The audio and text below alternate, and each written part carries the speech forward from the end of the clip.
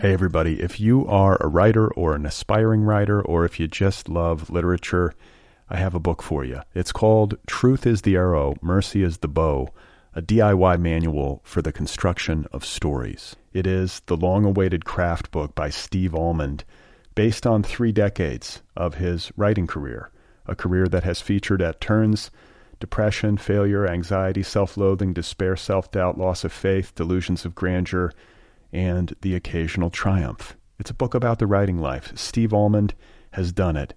He has embraced it, the full catastrophe, and he has lived to tell about it. The Boston Globe says, quote, "This isn't just a book about writing, it's a book about honesty." And Richard Russo calls it, quote, "one of the best books on writing I've ever read. It's also the funniest by a country mile." Once again, it's called Truth is the Arrow, Mercy is the Bow, a DIY manual for the construction of stories by Steve Almond, available from Zando. Go get your copy right now, wherever you buy books. Hey, you guys, this episode of Other People is brought to you by the Litbreaker Ad Network. Litbreaker helps book publishers, authors, and premium brands reach an engaged audience of authors, artists, editors, agents, producers, bloggers, media professionals, and readers. Lots of readers. Litbreaker ads appear on The Rumpus, Large Hearted Boy, HTML Giant, Full Stop, The Nervous Breakdown, Plowshares, and other high-quality magazines and blogs featuring literary, arts-oriented, and pop culture content and above-the-fold advertising. Visit litbreaker.com for more information about advertising packages. Litbreaker is also accepting new partner sites in literary, general interest, mystery, creative writing, young adult, romance, and other book genres. That's the Litbreaker Ad Network, an ad network for the literary, arts, and culture web. Be sure to visit litbreaker.com for more information. It's an ad network for smart, interesting, readerly people. Go and advertise on it. Oh my God. You are not alone. You have found other people. You and I have a friend in common. Every stupid thing that a writer could do, I've done. I think it's really beautiful. Jeez, dude, what a struggle, you know? It was incredible. You know, it's like your head exploded seeing what was really there. And now here's your host, Brad Listy. Just one person at just one time. Right. Okay, everybody, here we go again. This is it. This is Other People. This is 2 human beings attempting to make sense. This is about people who make book objects with their hands. Thanks for listening. My name is Brad Listy, and I'm here sitting in a chair in Los Angeles. I hope you're feeling good. I hope you're feeling well, I should say, wherever you happen to be. My guest today is Daniel Alarcón. Very pleased to have him here on the program. Do you like how I pronounced that properly? Alarcón? I think it's okay for me to do that. Or am I supposed to just say it like in Americanese? Alarcón. Alarcón. Anyway, Daniel has a new book out called At Night We Walk in Circles. It's been generating heavy buzz in the book media and has been earning all kinds of plaudits. It's available now from Riverhead in hardback, and Daniel and I are going to be talking in just a moment. First, however, I wanted to tell you what I've been up to, just because I tend to do that during this portion of the show. I went to see a taping of Conan O'Brien last night. Is that interesting? A buddy of mine works on the show, so I got to go down there and sit in the green room and watch the production unfold, which was interesting. You know, it's fun to be wandering around backstage amid the various cables and other equipment. And MIA was the musical guest. I don't know her real name. MIA, that's all I know her by. But she was there, and then it was Will Arnett and Jim Gaffigan, and then MIA did the musical portion of the program. And I was standing just off stage as she did her performance by herself. And I felt bad for her. Just the fact that she was all by herself, out there, on stage, performing and dancing, it caused me to experience feelings of anxiety, is what I'm saying. Because, you know, she's in front of a studio audience. It's a very contrived live music scenario. It's not the same as a concert. You know, you're being taped. It's for television. And, I was projecting because I cannot imagine doing something like that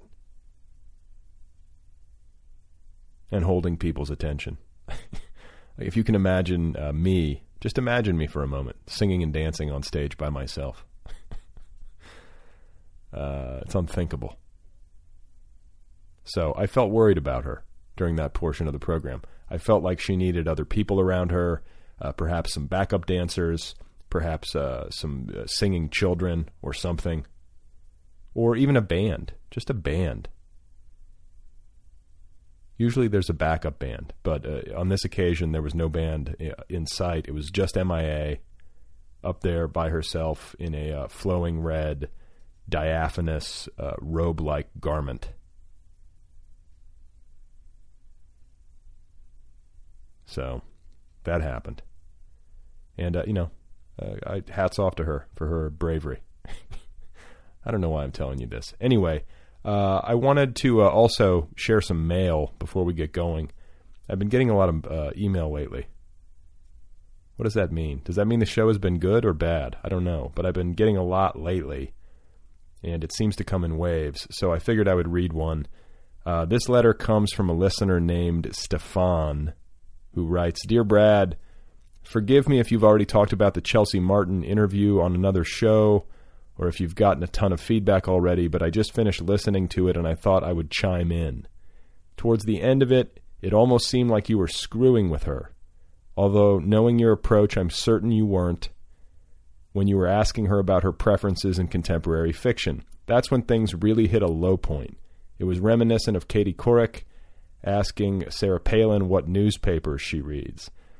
Chelsea Martin was just sort of insulting to all the writers and artists who care deeply about what they're doing and constantly try to perfect their craft. Her blasé attitude came off as really immature. It was worse even than the monosyllabic Tao Lin. You're going on an interview show. You have some obligation to answer questions like you care.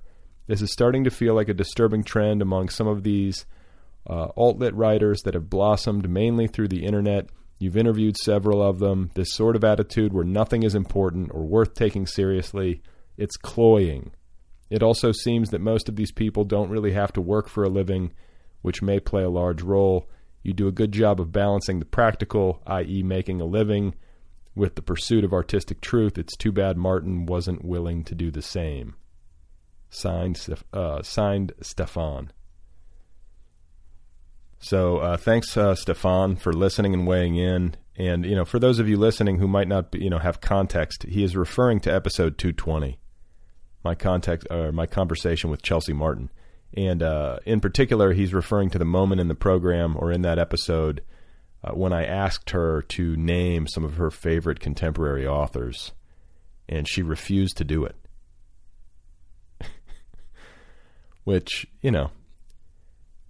I hate those kinds of questions, which I think I said when I was talking to her. I hate it when people put me on the spot and ask me who my favorites are in any category. So I understand drawing a blank. And, I can even understand not wanting to answer the question because it's a dumb question, but not wanting to answer it because it's quote-unquote private, which is what Chelsea said. That confuses me a little, which I said in the interview, Like, how hard is it to just say, oh, I really like so-and-so's work? That seems painless to me, and perhaps even generous, but for whatever reason, she did not want to go there, and that's that's her prerogative. As to her delivery, like her vocal delivery during the interview, I've said this before. I don't have a problem talking to just about anybody on this show. I certainly don't have a problem talking to shy people or people who might not be, inclined towards long conversations with people they don't know. I've talked to people like this many times. I don't hold it against them. Not everyone is a talker in the classic sense.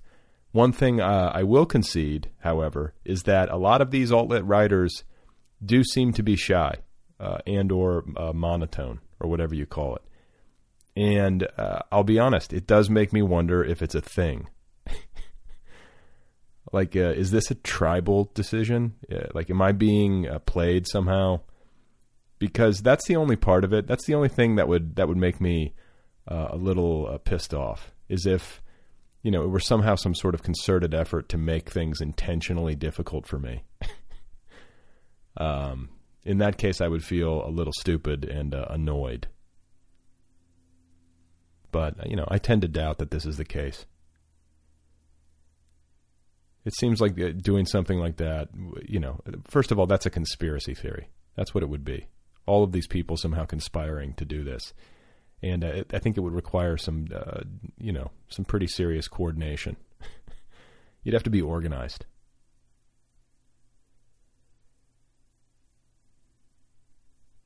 Or, you know, maybe it's like a mimicry thing. Maybe that's it. You know, like cultural movements, you know, they're rooted in mimicry. People doing things and then mimicking one another, and then like this movement is born, right? So maybe they're all mimicking Tao Lin and his vocal delivery.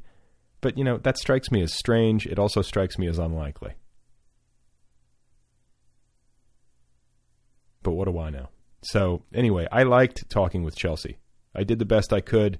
She wasn't the easiest person to interview, but, you know, she didn't have to be, if that's not who she is. So anyway, thank you, Stefan. I appreciate the feedback. Hey, everybody. If you are a writer or an aspiring writer, or if you just love literature, I have a book for you. It's called Truth is the Arrow, Mercy is the Bow, a DIY manual for the construction of stories. It is the long-awaited craft book by Steve Almond, based on 3 decades of his writing career, a career that has featured at turns depression, failure, anxiety, self-loathing, despair, self-doubt, loss of faith, delusions of grandeur, and the occasional triumph. It's a book about the writing life. Steve Almond has done it. He has embraced it, the full catastrophe, and he has lived to tell about it. The Boston Globe says, quote, "This isn't just a book about writing, it's a book about honesty." And Richard Russo calls it, quote, "one of the best books on writing I've ever read. It's also the funniest by a country mile." Once again, it's called Truth is the Arrow, Mercy is the Bow, a DIY manual for the construction of stories by Steve Almond, available from Zando. Go get your copy right now, wherever you buy books. My guest today is Daniel Alarcón. He is the author of a new novel called At Night We Walk in Circles.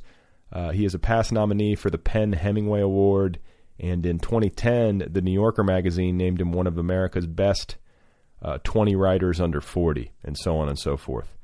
He's a very gifted individual, and I'm very happy to have him here. So let's get started with it. This is my conversation with Daniel Alarcón, and his new novel, once again, is called At Night We Walk in Circles. I'm in Seattle, Washington. I'm in a hotel room. It's kind of fancy pants, I got to be honest. This is a much nicer hotel than I'm accustomed to. See, this is what happens on your third book tour after some success. Like, things start to, I mean, is this just Seattle? Is just Seattle like have some nicer hotels? No. I think this is Riverhead splurging.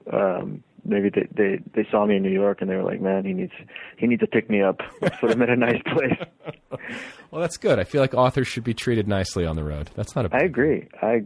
Because, I mean, book tour is kind of grueling. I mean, you know, like I shouldn't even say book tour. Just travel in general when you're in airports, like, you know, back to back to back to back. That will wear down anybody. Yeah. We can talk more about the travel part, because I feel like there's something that's just remarkably distasteful about a published author complaining about book tour. Right. You know what I mean? It just seems so smug. Like, oh God, my novel was published. I have to go out and read in front of these people who've paid to see me or have bought the book. It's so horrible. Right. You know, it just, if I were to get into that, and I could, I would feel like I'd already failed at this interview. I'm glad that you're conscientious enough to notice that, because I would have gone there easily. I would have started bitching about the whole concept of. Yeah, we can come back to like minute 48 and see what happens. So, but yeah, no, I mean, travel, that stinks, but it's nice that you're out there. The book is getting, warmly received. It seems like the critical response has been really good.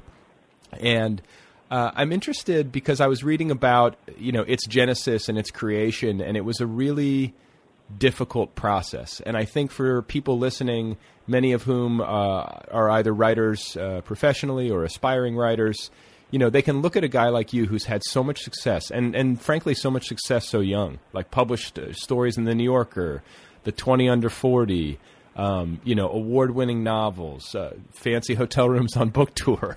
You've had a lot of things go your way. You've gotten the work done, but, this new novel did not come easily. And there was a lot of, there were moments where you were wondering if it was over, correct? Yeah, totally. I mean, I think self-doubt is part of the process. I think it's with you daily. You wake up, you write, you read it, and you wonder, what the hell did I just do? Is that sentence going to make it to the end of the book? Am I going to make it to the end of the book? It's definitely a daily, defeat. Every day you get worn down a bit. But what happens is you look back after a month of working every day, or 2 months of working every day, 6 months, and hopefully you can see progress. It just happened in my case. I hit a number of cul-de-sacs and had to turn around and find my way back out, and then keep going down the path. And yeah, on a number of those occasions, it was quite painful. The most difficult was at the end of 2010 when I'd finished a draft of a book that had the same title, but had really almost nothing to do with the current version of the book. And I read it, and it was just terrible. It was just so bad. And I showed it to a couple friends, and I was hoping that, I'm pretty hard on myself, so I was hoping maybe I'm just being hard on myself. And so I showed it to a couple friends of mine, and they were like, you're not being hard on yourself. It's pretty bad. These are good friends then. These are very good friends, Yeah. And I mean, that's the kind of news you got to break to someone pretty slowly. That's like, and with a lot of tact and a lot of delicacy, and they sort of didn't say this book is terrible. They didn't say to me, throw it out and start over, but they put me in a position where I had to make a decision, and I made that decision, throw it out and start over. Okay, so how did they do that? Like, I mean, just in terms of, if there's anybody out there who might be reading for a friend or something, like, is there something specific they did, that helped, that kind of produced the delicacy that you're talking about? Well, I mean, it helps that they're old friends. It helps that I was staying my friend Mark in L.A., I think he was particularly careful in how he phrased everything, 'cause I was sleeping in his spare bedroom. So if I was going to put my head in the oven, he didn't want it to be on his property. Right. It was just careful. They talked a lot about what was working, and then they asked a lot of questions that I'd asked myself. It was a dream workshop. It was 2 or 3 hours, of two really smart readers who paid very close attention to your work, trying to help you make it better, So if at the end they're like, hey, this isn't good enough, to your own high standards, I had to believe them, and I knew they were right. I knew they were totally right. Okay, so was it a situation where, because I know with close friends that you've known a long time, there's always kind of a shorthand, and was it a case where, like, you sort of understood, implicitly that they were saying blow it up without them having to say it, or was that something that, like, you kind of took what they said and then walked away from that experience, and then a little bit later decided to chuck it on your own? I decided later to chuck it on my own. In fact, there was an entire plot line that I won't get into that just didn't withstand scrutiny. And had a number of bells and whistles attached to it that made up the trunk of that book, and I sort of a few weeks after that, I was talking to one of the friends from the workshop, and I was like, hey, I think I've just got to cut that entire part of it, the whole thing. And you know, I guess it sort of felt to me like he'd been waiting for me to come around to that decision, although he'd never said it himself, you know? Yeah. And you know, because that's a really crazy thing to say to someone. Hey, like, you know, the entire plot of your novel isn't working. You know, start over. But it's funny too, like when you finally come to those moments of reckoning and realization, like how with the benefit of hindsight, it can seem so obvious. Like, of course, this wasn't working, you know. But even then, it felt really liberating, man. I mean, like, you know, because revision is very hard, but creating new pages has never been that hard for me. I mean, I can always write new pages. It's making the old pages make any sense. That's the real brutal part of writing. So are you really permissive with yourself on early drafts? Like, are you one of those people who kind of like, you know, I don't know if free write is the right term, but like, would you really let yourself go? I mean, and just play and not really, like, can you turn off that internal voice that's kind of editing as you go? Yeah, in spells I can, and I can also, you know, whenever I have sort of like that moment of, well, you know, what should be happening next? You know, I just always resort to putting my characters in a bar and having them talk, and that helps. You know, I mean, you usually have to cut it all, but you know, like you sit them down and have them drink a little bit. At the very least, you know, something happens. So, you know, I might have, you know, 7 or 8 unusable bar scenes per novel. One day though, you're going to write the ultimate bar novel. It's going to happen. No. I mean, I'll just do the collected bar scenes of Daniel Alarcón. But this is like, you know, in a strange way and possibly in a selfish way, like hearing these kinds of anecdotes is always heartening for me. When like a writer of accomplishment, when you discover that a writer of accomplishment went through this kind of hell, it makes you realize like it really is about it's very common for this kind of thing to happen. Totally. And it's just part of the deal. And I think it's very easy to trick yourself, even if you've heard this before. It's easy to trick yourself into thinking, well, Daniel Alarcón, he's not chucking an entire draft of a novel. He's getting it, you know, mostly right on the first go, but that's not the case. Bullshit. Yeah. I heard, I had lunch with Venda La Vida maybe 3 or 4 years ago, and she described a very similar story of her first novel. I mean, imagine the cojones on this woman. You know, her first novel was already bought and was in copy edits, and she was reading the copy edits, and she said she kept falling asleep, and then she realized that it was really boring, and she didn't want to publish it, and she pulled the publication and started over. And she told me that story at a point when I was really struggling with the book, and I guess it just you know, I didn't connect it till later, but you know, yeah, I'm certainly not the only one. You know, it does require a certain amount of, you know, fortitude, but I also feel like it's something that a lot of novelists have. You know, you have high standards. If you don't want to publish crap, then you got to make that call. Well, but you know, I was going to say like this, the anecdote about Venda La Vida is that it makes me think of like, wow, what creative.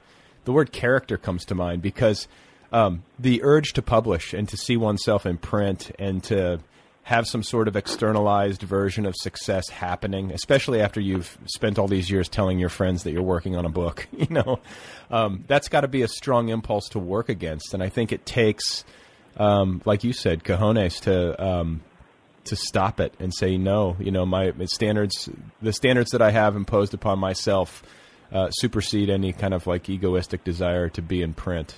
Like, I don't know if every creative person makes that decision, you know. I think a lot of them do. I think a lot of us do. And then when you're done, I picture like Jordan after he wins the first trophy. You like are bathed in champagne, cradling your book like the way he's holding the trophy. Yeah. Yeah, that was me, like, you know, on November 1st in my house, just covered in champagne, holding a hardcover. Well, I always say, because there are especially because with a novel and any book length project, but with a novel because it's the longer form and it takes so long to get one done, that it's writers need to mark the moment of completion with some kind of celebration. I think that's absolutely called for, and to miss those opportunities is a mistake, I think. Yeah, I agree. I'm going to get drunk tonight. Good. Yeah. So there. You sold me, man. Sold me. That was incredibly difficult. To twist my arm. So you have an interesting life story. You were born in Peru, correct? Mm-hmm. I was born in Lima, yes. But raised in Alabama. I was raised in Birmingham, Alabama, in Hoover, Alabama, in fact. Okay, so which is a suburb of Birmingham. Yeah. Not the most common, not the most common like biographical arc. No, and certainly of all the sort of details within my biography, that he grew up in Alabama is the part that seems to strike people as the most curious and bizarre. Well, I have my folks are from the South, and I have relatives, an aunt and uncle, and a bunch of cousins who are from Birmingham. So I grew up going there periodically and, hanging out with those guys. Like my aunt and uncle owned a candy store in a mall somewhere in Birmingham, and I cannot remember the name of it. But if you were ever in some sort of mall, the candy store in every mall? Yes. They owned one of those. So perhaps. Yeah. There are a number of malls that play important parts of my childhood. Have you ever heard of the Diplomat Deli in Birmingham? Does that ring a bell? It rings a bell, but it's so faint I can't hear the note. Okay, well, it's my uncle's deli. But okay, so how did you wind up there? Born in Lima, and then your parents moved you guys to the States. Well, okay, so here's the story. We went to the United States twice, in fact. The first time my parents had finished medical school in Lima, and they went to Johns Hopkins in Baltimore to do some kind of postgraduate doctorate thing or whatever at Johns Hopkins. They got an extra degree. They finished there, and then they went back to Peru. Both of my sisters were born in Baltimore, and then a few years later, I was born in Lima. And as it happened, one of my parents' classmates ended up at the University of Alabama, Birmingham, in the medical school, and recruited my parents. Okay. Come to Alabama. Come to Alabama. Come to Alabama, yeah. And I don't think that my parents had any idea really where they were going, or they certainly thought of it in completely practical terms, okay, good money, good opportunity, great education for our kids, and let's do it. And yeah, they landed in Birmingham, Alabama in 1980. And I people have all kinds of crazy responses when I tell them, when they find out that I grew up in Alabama. And most often, unfortunately, people say things like, "Oh, I'm so sorry." And I really had a lovely childhood. I really have really fond memories of our family and my sisters and I, and in our house. And I remember like planting a tree with my mom and like shooting hoops in the backyard and having a dog and and any number of sort of fairly normal suburban American memories that I cherish even. There's plenty that is complicated about growing up in the Deep South, especially if one is not of the sort of two dominant groups. In a place that's pretty much black or white. If you're not one of those things, and then you see interesting things and things that you might not even process until later. But it was a great place for me to grow up. Okay, so it's something like normal childhood. I read something about you online where it was like you were memorizing Shakespeare at the age of 10 or 11.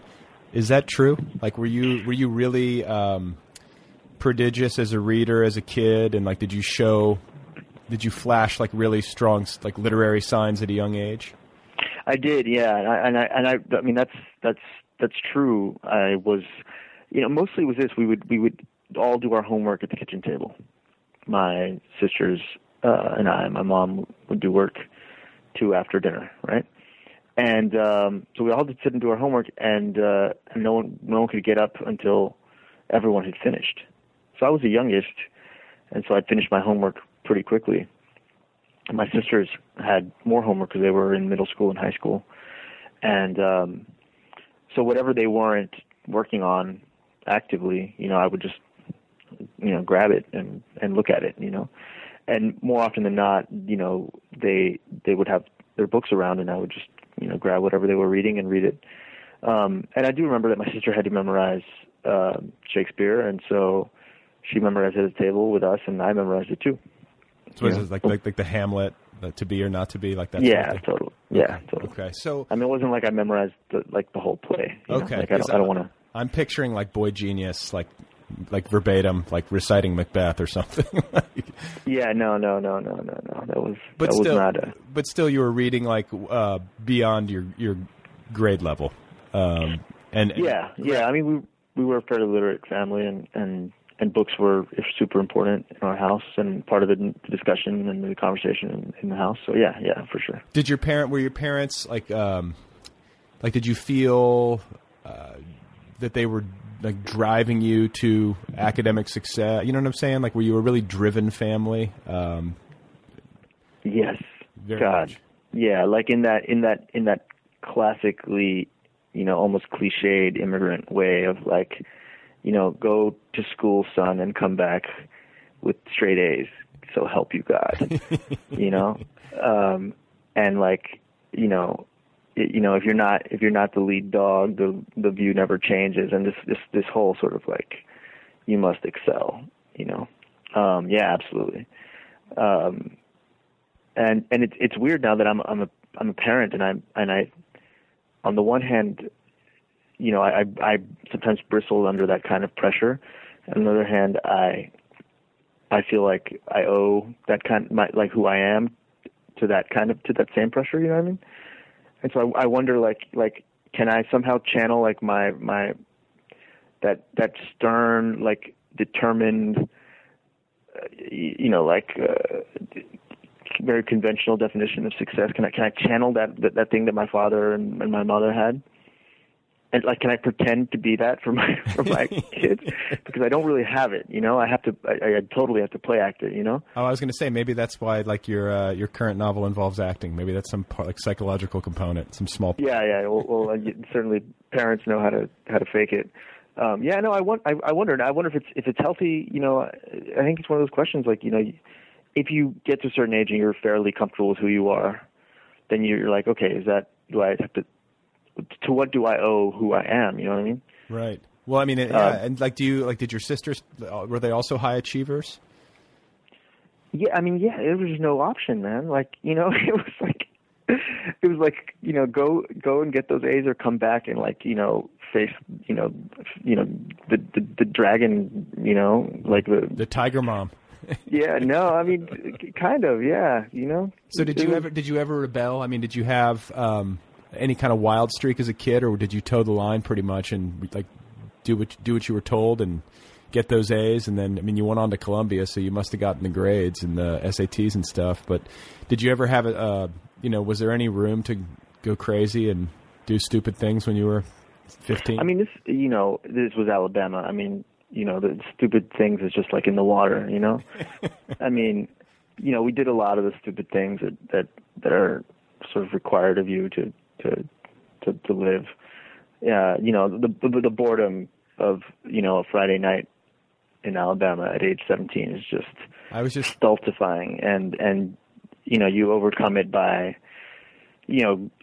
driving outside the sort of civilized limits of the city and like pulling into a grocery store or whatever, like a gas station, and stealing beer and running out. I mean, that's your entertainment. I was just gonna say, like, drinking in a field, because I grew up in Indiana, which isn't quite the same, but has a similar stultifying boredom component. And it was just like, go to the woods, and drink. Yeah, there was a lot of drinking in the woods. There was a lot of like, terrible marijuana. Like not quality. Yeah, seeds. Lots of seeds. Ditchweed. there was a a local older high school kid who he worked at a shoe store, and you'd go and pretend to buy shoes, and he would like slip it in a shoe and all this kind of like cloak and dagger stuff that was absolutely unnecessary but made it more interesting. There was all that stuff. I was in a band. That was fun. I mean, we played like Ice Cube covers and Metallica songs and like Charles Mingus songs and What do you play? Now I strictly play like baby lullabies for my kid on the ukulele. But at the time I played guitar, electric guitar, I should say. And you have the good hair, I have to say. I'm jealous of your hair. You have like natural, like musician, rock star hair. Well, except that it goes straight up and does not. You cannot headbang because it just doesn't move. But still, for a guy with a receding hairline, I feel like that's. But the other thing is, you got to understand. You got to understand my situation. I grew up in the age of Seinfeld with this hair. Oh, right. And so I was basically ridiculed as Kramer, and this happened to me specifically. It happened to me when we'd go play soccer, against other schools. Sure. And the other team would taunt me, call me Kramer or whatever. And then years later, I met a friend, a guy. We were playing soccer, and he gave me his email address, and his email address was Afro Kramer. At whatever. I was like, what? and I was like, he's like, yeah, when I was in high school, I had this, people would yell at me and they would call me that. And I was like, really? That happened to me too. Did you guys just immediately like have a hug? Like what happened? Yeah, we bonded. We became good friends. Yeah, of course. So growing up in Alabama, I'm assuming that like there was some part of you that felt very connected to your Peruvian roots, like in terms of like your self-identification and like your self-concept as a child. Like, how did you make sense of all that? Did you feel like fully American, or did you feel like, there was like some sort of split or? Yeah, well, I had never felt Alabamian, I didn't have much regional pride, in part because I didn't feel like, it's not that I didn't belong there, and it's not that I had a hard time or anything, because I didn't. It's more that the Deep South is a place with a lot of history, and the people who live in the Deep South are, for the most part, from the Deep South, generations back, Sure. And on both sides of the racial divide, and especially in the 80s, it was not, it was not a place that had large immigrant populations, and it was not a place that had, ethnic communities. There were no ethnic whites or anyone else. It was just black and white, and so it just it didn't feel like a place that had lots of open cultural space for someone like me to fit in, and so I didn't sort of identify as Alabamian, and it wasn't like super important to me, and that made it very easy to imagine going away. So that I knew that at a certain point, high school would end, and I would go away, and I would go pretty far away.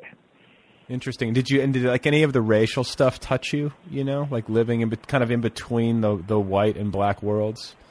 There's one anecdote, that I remember very clearly. I mean, and if it touched me, it was in very benign ways, or ways that I didn't even notice, or only occasionally noticed. And there was one time I do remember that was shocking to me, and it still shocks me that this happened. But my mother is very light skinned, and my father is dark skinned, and I'm sort of look more like my mother, and I can pass for white, in lots of circumstances, and I it's not that I sit around and think like what do people think that I am, but I've noticed that people often just assume that I'm white, and that's fine.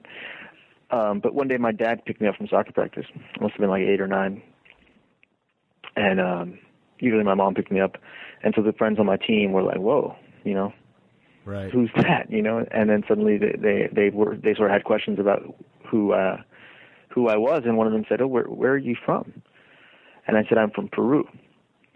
Well, it was all this while my dad's walking over. I said, I'm from Peru. And the other kid was like, where is that? Is that? And he goes, is that in Africa? And then before I had a chance to answer, the other kid said, "That's funny. You don't look like a nigger." Oh my God. And I was just stunned. I was totally stunned, because even at that age, I knew that was, that's just not a word. It's okay, Right. And but he said it in such a dumbly innocent way. I mean, blithely racist would be another way to describe it. And I just didn't know how to respond.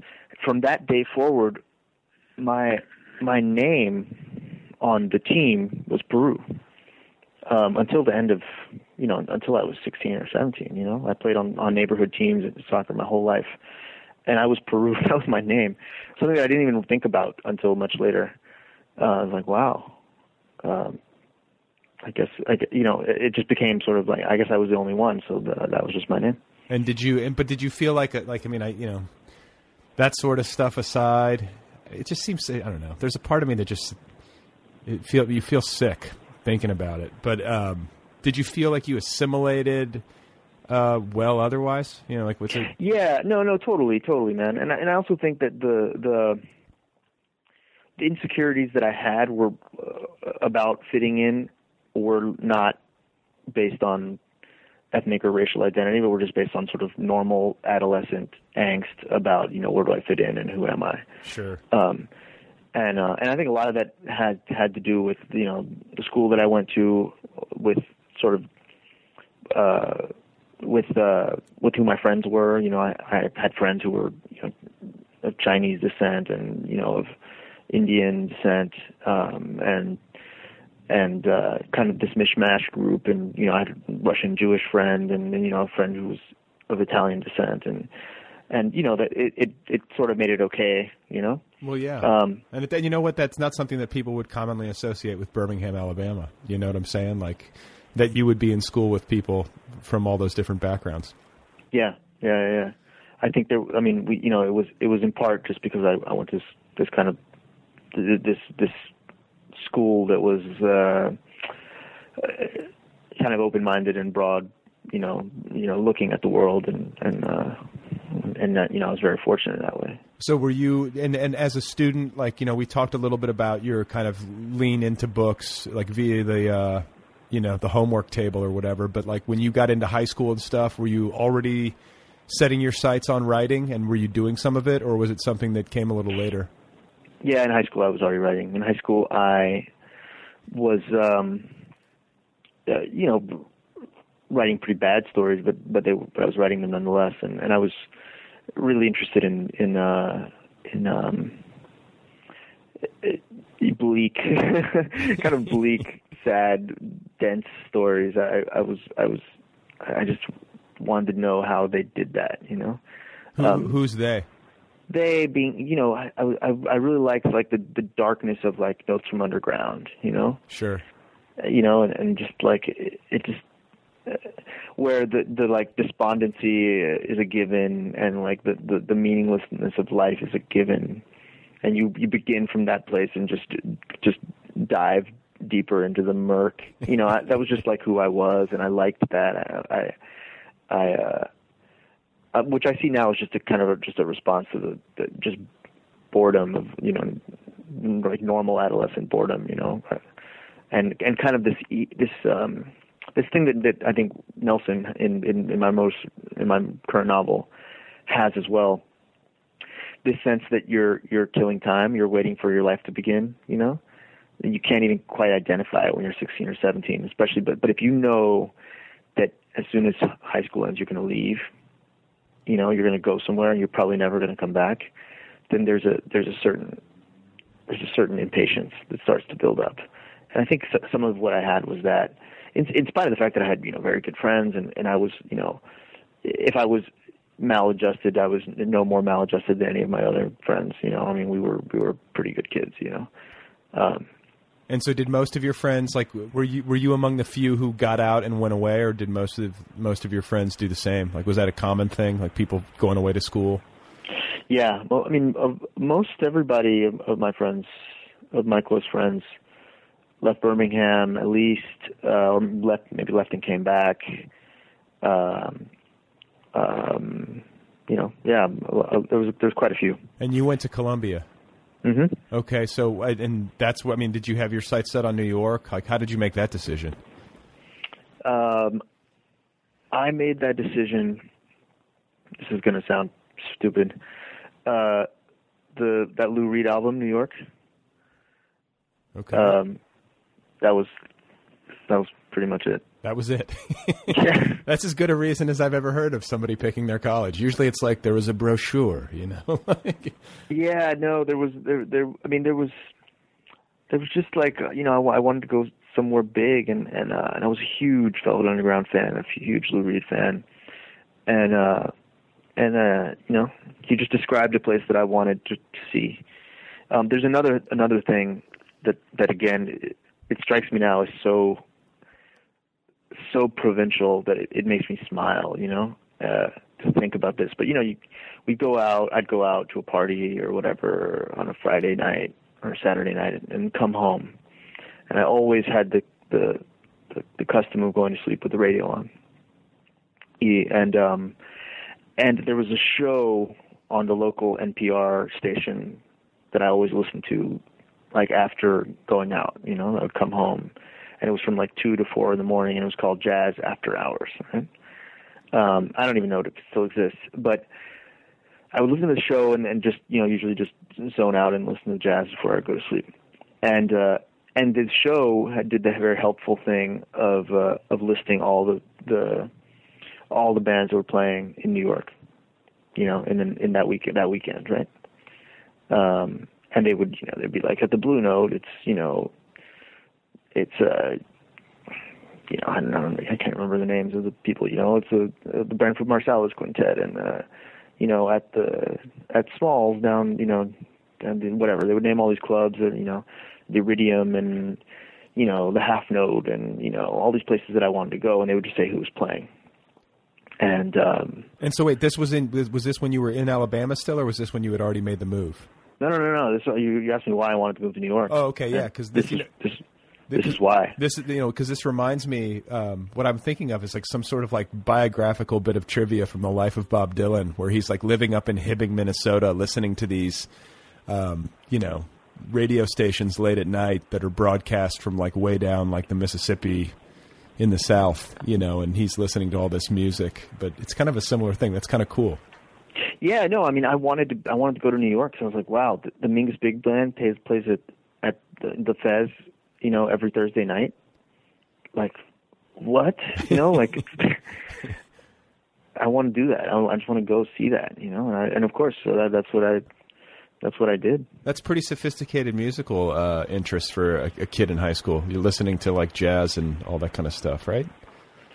Yeah, I mean, I think in some ways that's when you're at your most sophisticated. I feel like I've gotten less sophisticated as I get older. That's a good point. I when I was like 24, I peaked. I knew everything, and now... Yeah. I peaked. Like, for example, I was really huge into hip hop, and then Biggie died, and then that was it. Like, I don't know a single rapper who's emerged since then.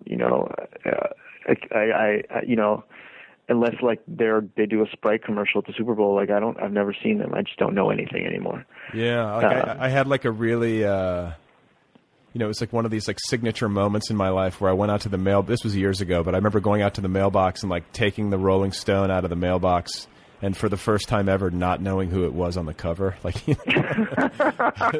and just being like, oh shit, like what happened to me?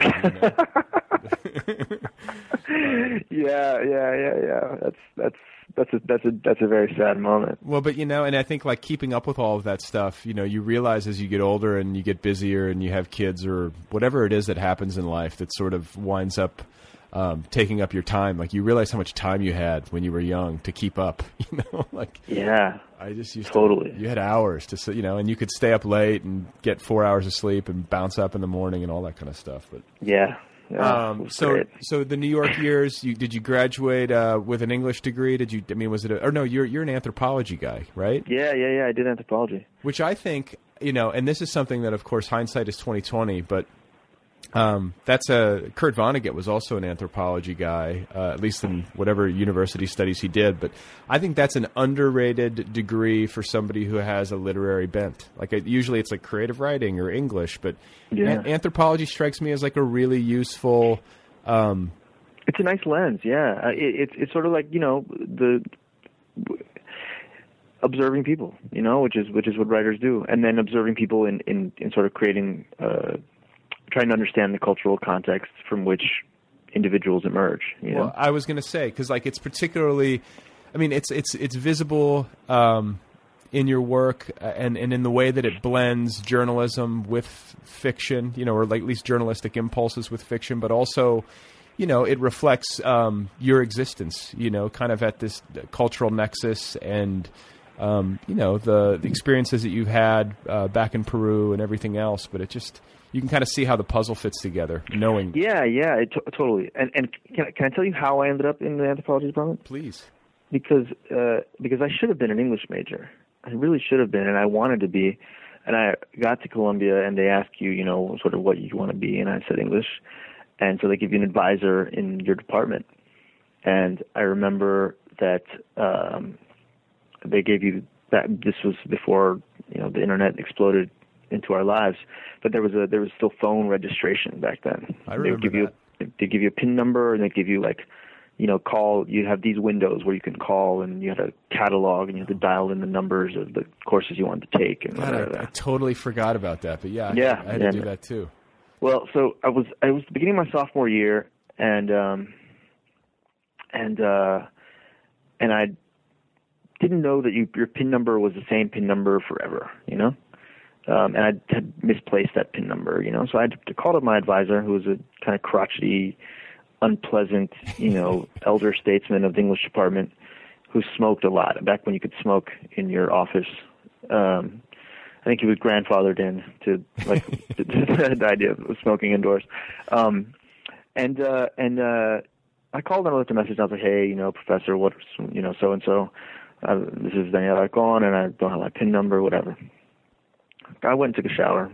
When I came back, there was a message blinking on my campus phone, and it was the professor. And he said, your PIN number is the same as your last one, and you've already missed, your first two, windows to register, and, you're so irresponsible, and I wonder if your parents know how you're wasting their money, Just went off on me for no reason and brought my parents into it. And I was furious. I was just livid. And I called him back. And just, he didn't answer, and I left him a message just being like, how dare you, where you get the nerve, I'm working 20 hours a week. I worked at a photocopy shop at Columbia every day, pretty much from 8:30 to 12:30, and then I would have lunch and go to class. So I was working my ass off, and this guy, comes out of nowhere and just, starts hurling insults. So I hurled insults back, and then he left another message. He must have heard that message, called back, and said, I've already called the dean. You're threatening me. And yelled at me, and then he hung up on me. At which point I called him back, and I was like, no one hangs up on me. And then I hung up on him. And then 3 minutes later, this is all before 9 in the morning, the phone rings, and it's like, this is the dean.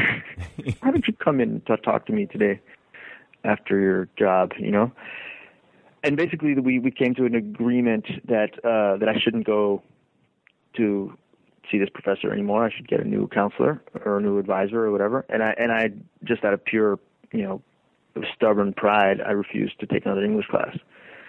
And so I didn't. And I just basically stumbled and fell into anthropology because of this one disagreeable professor. Interesting. It's like do you consider it a happy accident? Totally happy accident.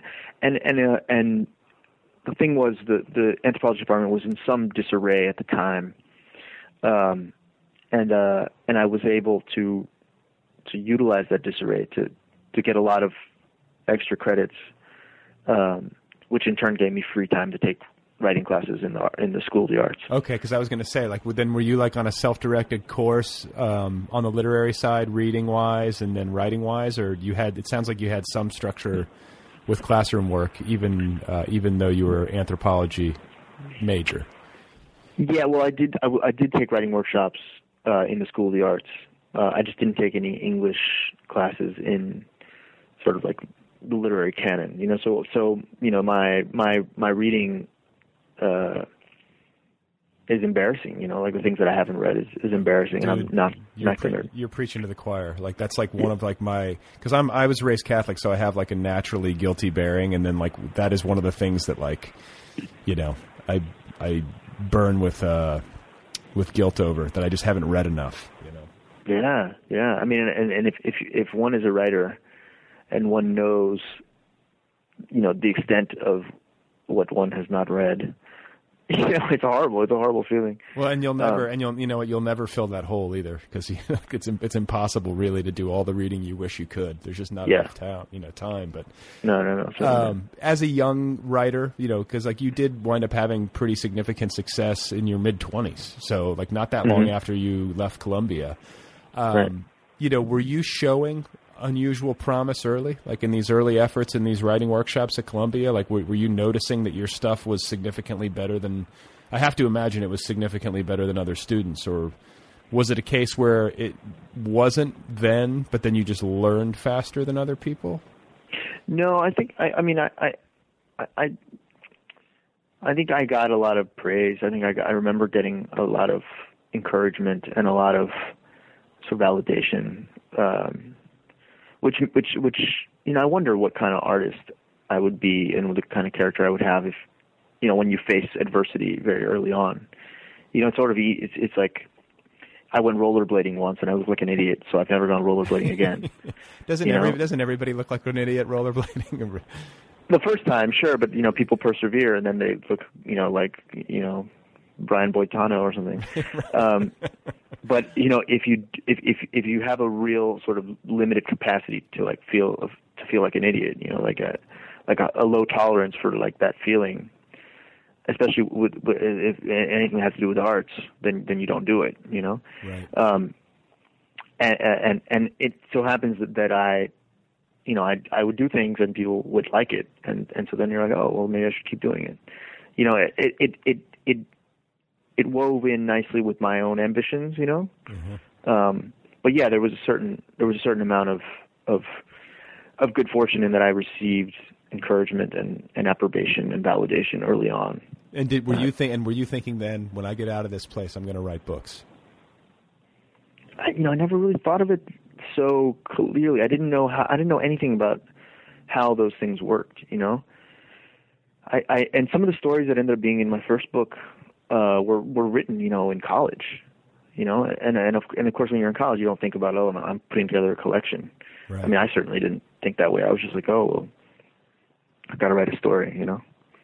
But I think people responded in ways that surprised me and made it compelling to keep going, you know. Okay, so what happens when you get out of Columbia?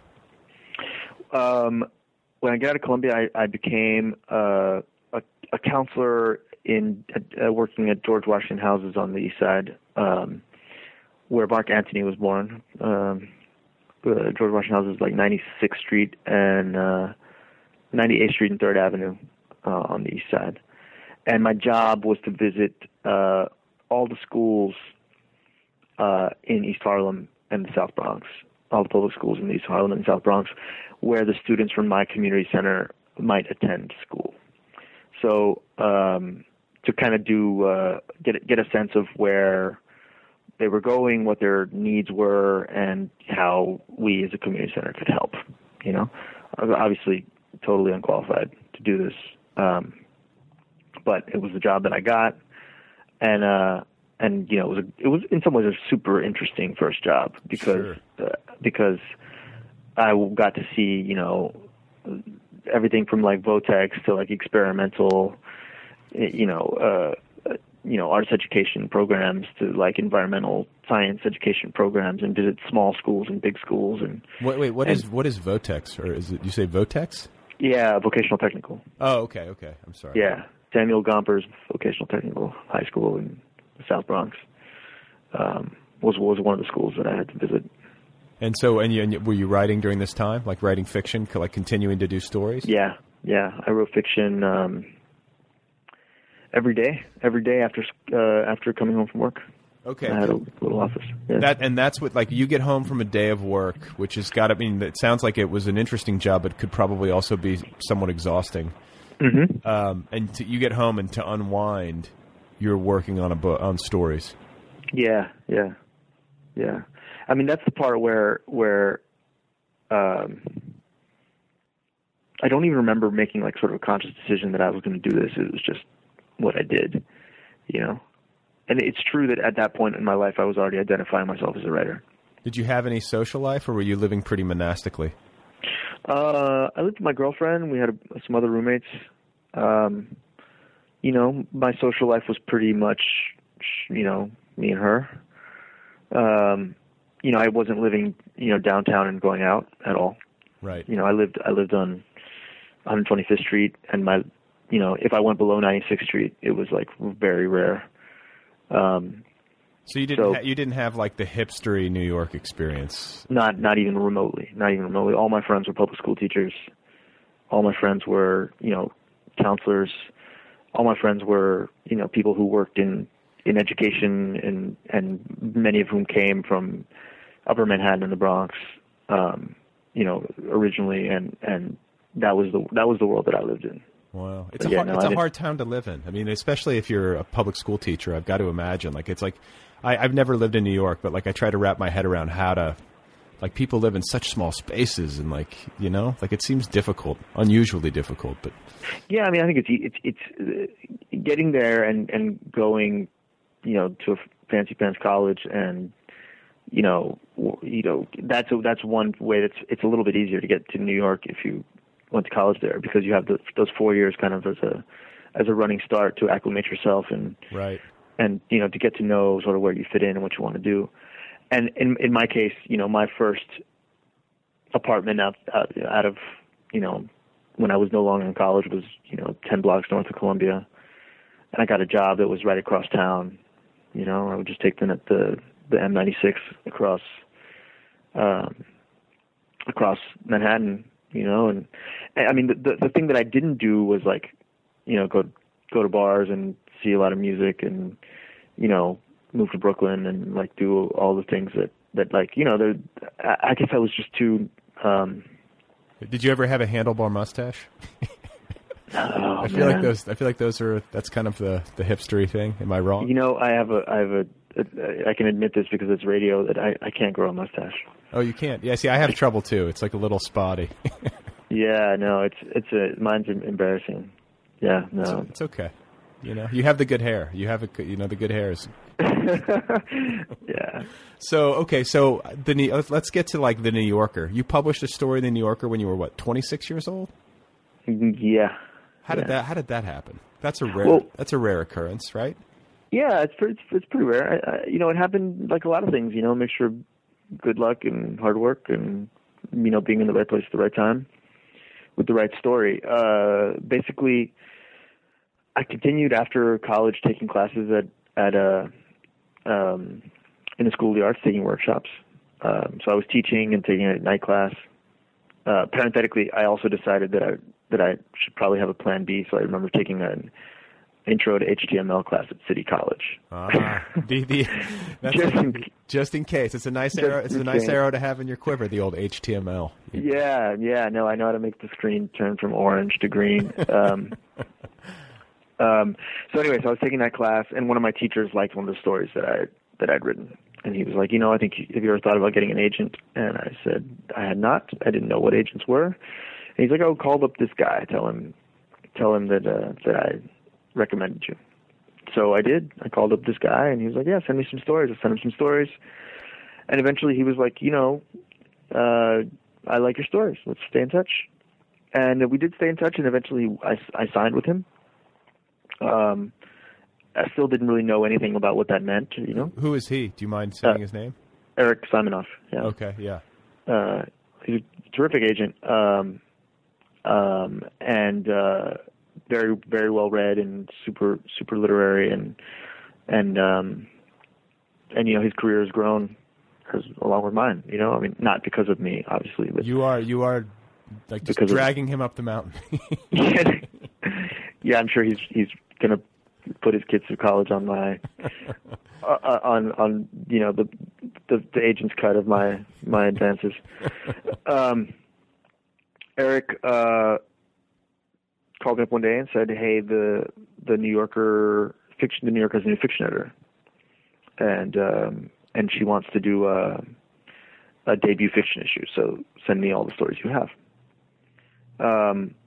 This was after my 2 years in New York, I first worked in East Harlem and then worked in Central Harlem as a 10th grade English teacher at a small public school on 135th in St. Nick. And then after that, I went to Peru. And I was, you know, just kind of immersing myself in Lima. And then this Deborah Treisman came on The New Yorker, replaced Bill Buford during my first year at Iowa. So I basically got to Iowa and was writing like a maniac, basically all the stuff that I hadn't written while I was in Lima because I'd been, you know, too busy being out in the streets. And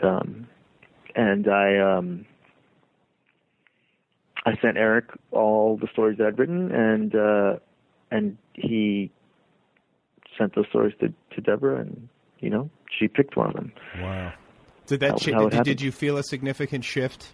You know, was there, because I feel like the New Yorker like has a unique station in the world of literary fiction in particular, just literary writing. Like when they bless you and say you're good enough to be in our pages, that changes people's perception, I think, in a significant way, at least people who pay attention to that sort of stuff. Like, was that your experience of it, or is that overstating it? No, I mean, that was yeah, of course that was my experience. It was my first published story anywhere. I mean, you know, the first thing I'd published outside of a college, you know, literary magazine, you know, like it was huge, you know. I mean, I got a book deal on that, based on that story. You know, I mean. And you were at Iowa when this happened? Yeah. It was accepted my second semester at Iowa. How jealous were your classmates?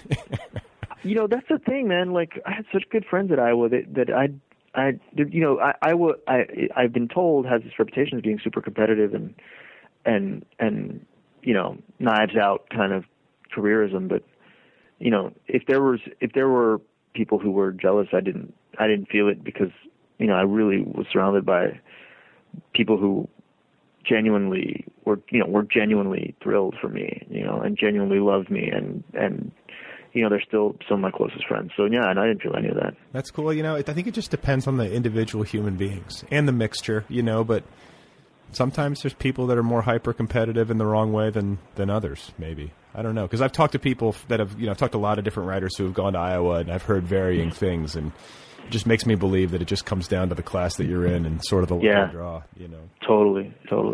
So I want to talk a little bit before I let you go about your adventures in Lima, because they factor in significantly into your work. And, you know, I like the research that you did in the prison system, you know, all of this stuff that you did on the ground. The fact that you didn't have time to write because, as you said, you were so busy in the streets, you know, during that time in Lima.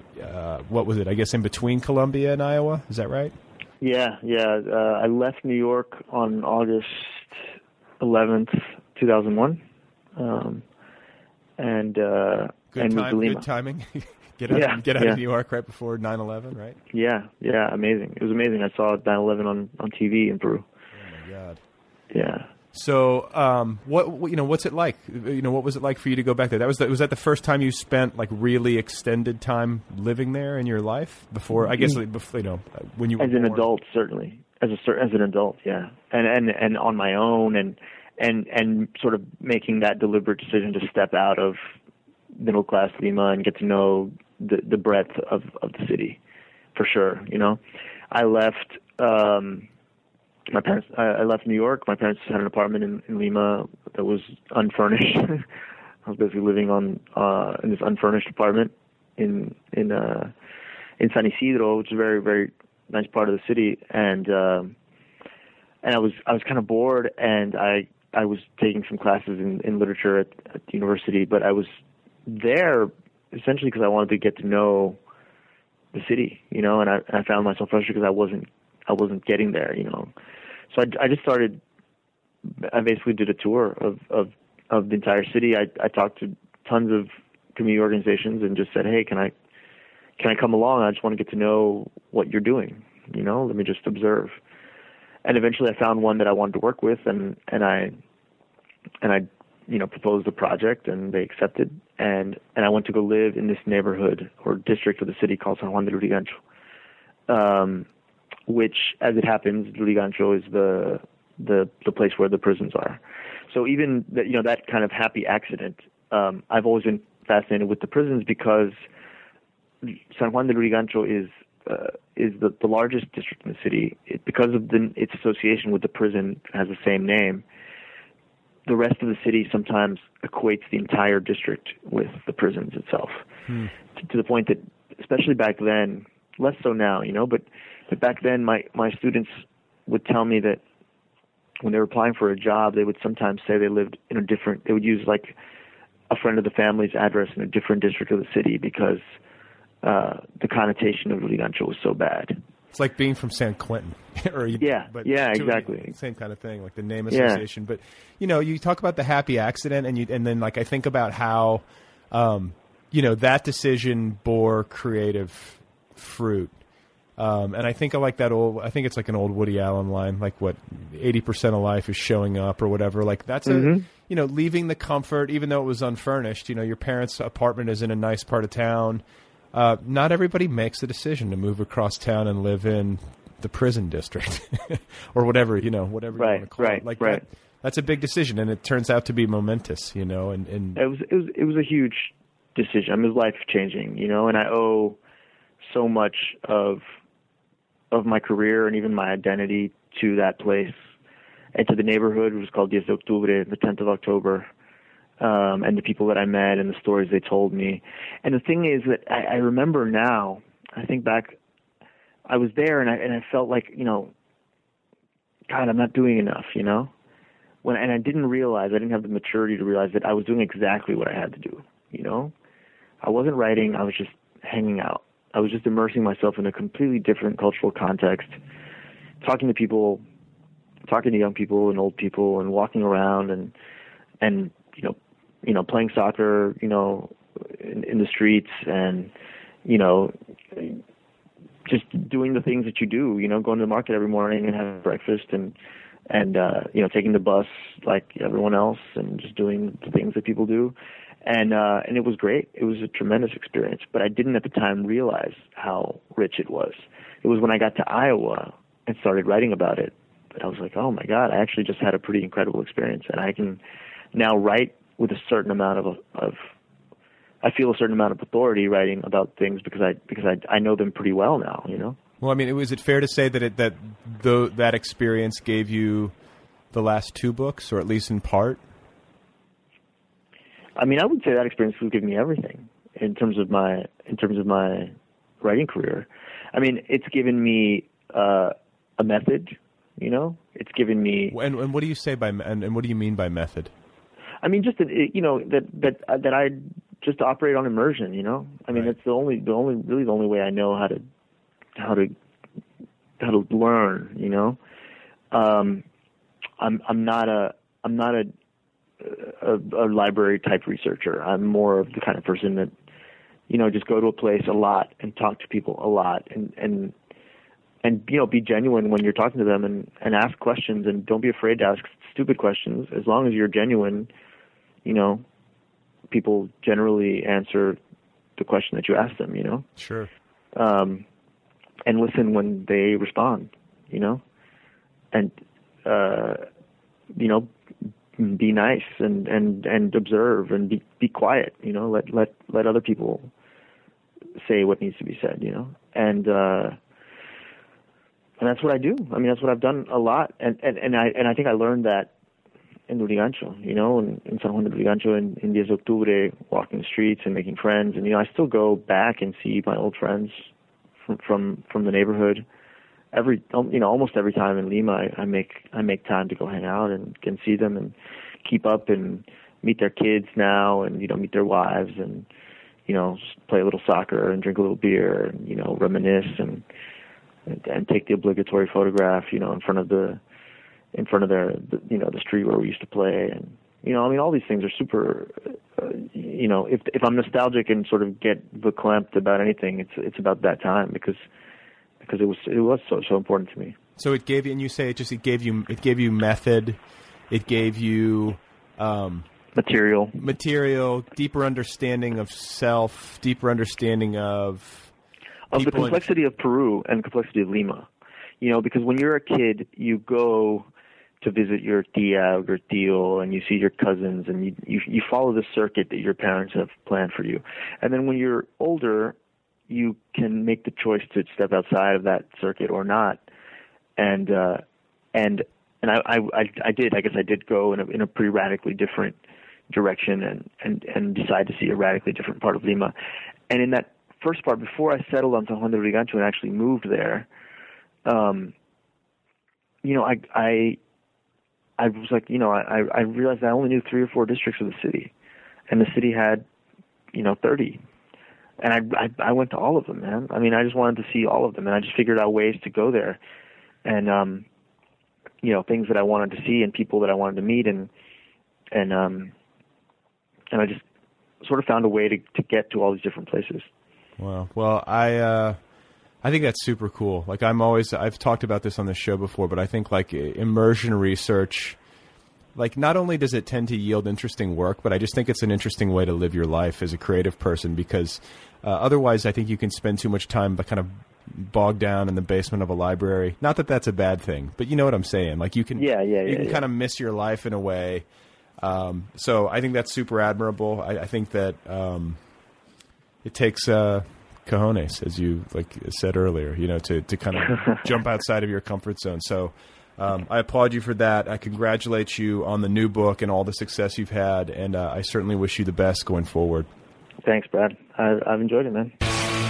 Okay, you guys, there you go. That's Daniel Alarcón. Go get his book. It is called At Night We Walk in Circles. It is available now from Riverhead in the hardcover edition. It's also available in ebook, I believe. You can find Daniel online at danielalarcon.com. He's on Facebook, and you can follow him on Twitter, where his handle is at Daniel G. Alarcón. Thanks to Kill Rockstars, as usual, for all the great music. Be sure to check out killrockstars.com. And don't forget to go get the app, the free official Other People app, the official app of this program. It's available now for your iPhone, iPad, iPod Touch, or Android device, and it's the best way to listen and to keep up with new episodes. It's also the best way to access premium content and the full archives. So go get that if you haven't done it already. The app itself is free. Okay. I think that's it. What else is there, folks? What else can I tell you? Conan O'Brien is tall. He's very thin. He's a funny human being. Andy Richter, also very funny. Jim Gaffigan. He made me laugh, as did Will Arnett. Jim Gaffigan was telling some jokes about kale and Whole Foods and the various kinds of milk that I found enjoyable. Did you see this? Maybe you watched Conan. Am I telling you something you already know? Please remember that George Seurat died at age 31 and only sold 2 paintings while he was alive, and that Leo Tolstoy kept a portrait of Charles Dickens on the wall in his study. That is it for now. Thank you for listening. Thanks again to Daniel Alarcón. Go get his novel. It is out there. It is waiting for you. Otherwise, I'll be back on Wednesday with more conversation, more rambling, more rumination, more cogitation. I cogitate vocally. Is that possible? Or does cogitate imply silence? I'll have to look that up. Is cogitate even a word? I have no idea. It's the end of the show. I don't think anyone's even listening to this. Are you still listening to this? What the fuck is wrong with you?